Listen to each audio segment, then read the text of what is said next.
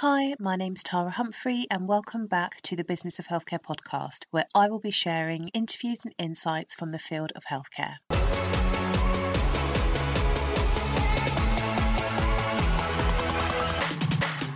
The Business of Healthcare podcast is brought to you by THC Primary Care, where we provide operations and project management to primary care networks.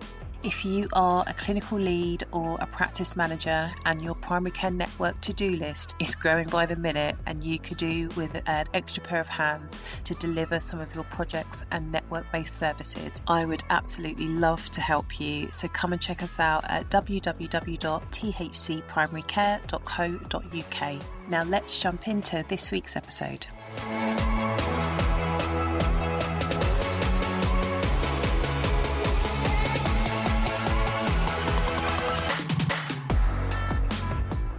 Hi and welcome back to the Business of Healthcare podcast. I hope you guys are doing well. So in this episode, I wanted to talk to you about how to approach an organisation when you're looking to either sell your services or develop a long-term strategic partnership.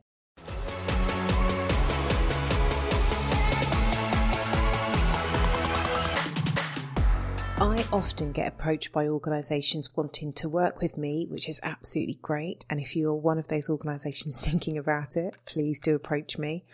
And organisations wanting to work with the primary care networks that I am attached to.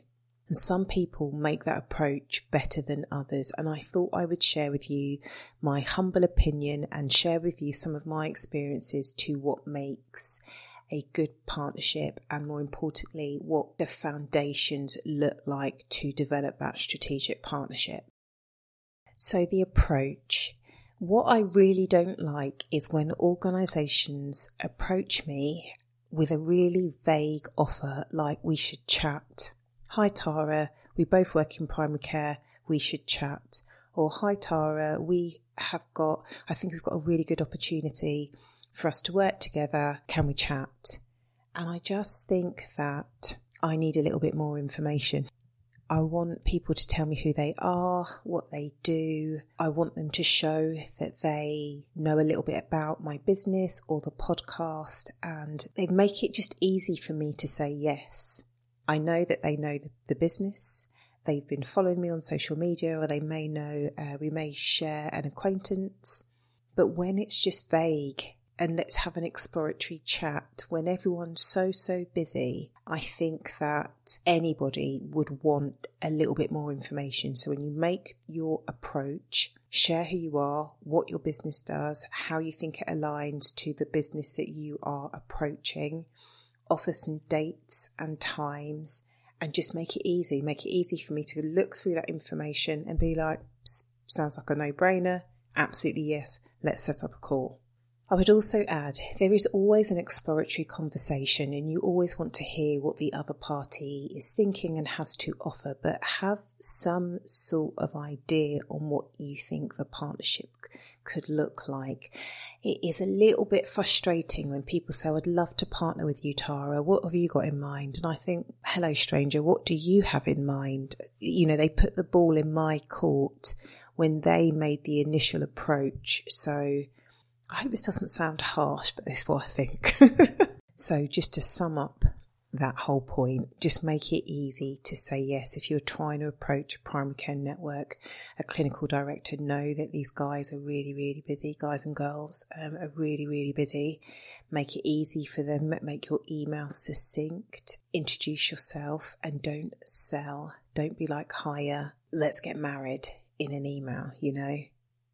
So the next thing I wanted to share is that I do sometimes think it's helpful to allow people to try before you buy.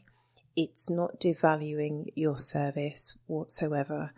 And there is a fine line. You don't want to just constantly give it away for free. But if you really do think that there is the opportunity and potential for a fruitful long-term partnership, start with sharing your expertise, sharing your time, and allowing the other party to understand what it is you have to offer without an initial financial contract, if that is possible. If you're not selling a service, but it is a partnership of expertise and bringing together your networks, it's just to start small on what an initiative could look like. So the third point I wanted to make is that any type of relationship, whether it is business or personal, the best relationships are built on trust and honesty. So lay your cards on the table. Anything you think your partner needs to know, you should tell them. Because if somebody else tells them, or you're found out to be deliberately withholding the truth, your partnership will turn sour rapidly. So be honest, say what it is you want. I often say to people, what is it you want? And then they'll be like, oh, okay, I want this. And I think, why didn't you just say that? Be honest with what you want. Be honest with what you can give and your time commitment and your resources, and start from there.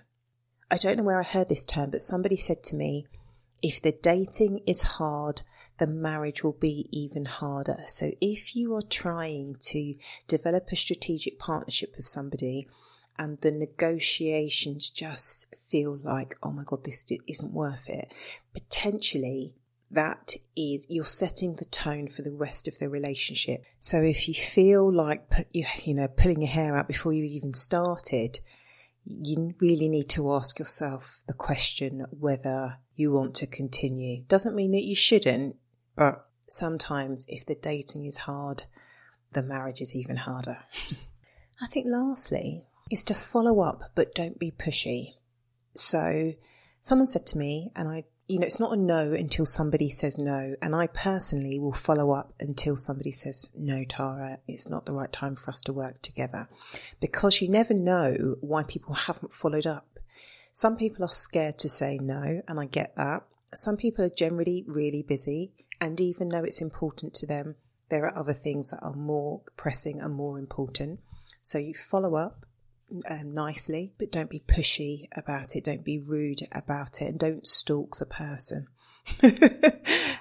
Just set, reminders in your diary, maybe once a week or maybe every other week, just to be like, hi, just checking in, just wanted to see what you think about my proposal and how you'd like to move forward. It takes a long time to build a good partnership unless your service or offering is just, like the stars align and it's too good to pass up, and it is just a yes, let's work together, or let me, pay for your services. I would say in general, it takes a long time to build these partnerships. So don't wait until you need it. Always be building your partnerships all the time, even when you're busy, even when you've got clients coming out of your ears, because the courtship, I think, sometimes can be quite long. So don't wait. I have business development time in my diary every week where I am looking to build partnerships and build my network to have guests coming onto the podcast. So my partnerships start with people coming onto the podcast. I'm also on a regular basis, I am having those exploratory meetings with people that have listened to the podcast or, read the blog and looked at the website or seen me on social media, or we share the same people in the same network, constantly looking for those opportunities to increase my network, secure guests on the podcast, to secure primary care network clients, to secure publishing and writing opportunities. And now we've got the Business of Healthcare Scholarship. I'm looking for corporate partners and people that want to mentor in the second round. So I know what I want. I know what I'm looking for. I know what values I want my partners to have. And I'm also really clear on what I can offer. So when I do approach somebody, I can say, hi, my name's Tara. I'm the host of the Business of Healthcare podcast. I have been following you for a while and love X, Y, and Z. And I would love to have an initial call with you with a view to you coming on the podcast. That was just one example. So I hope this is helpful. It may seem obvious, but I think that it's always good to have a reminder. And I will see you guys in the next episode.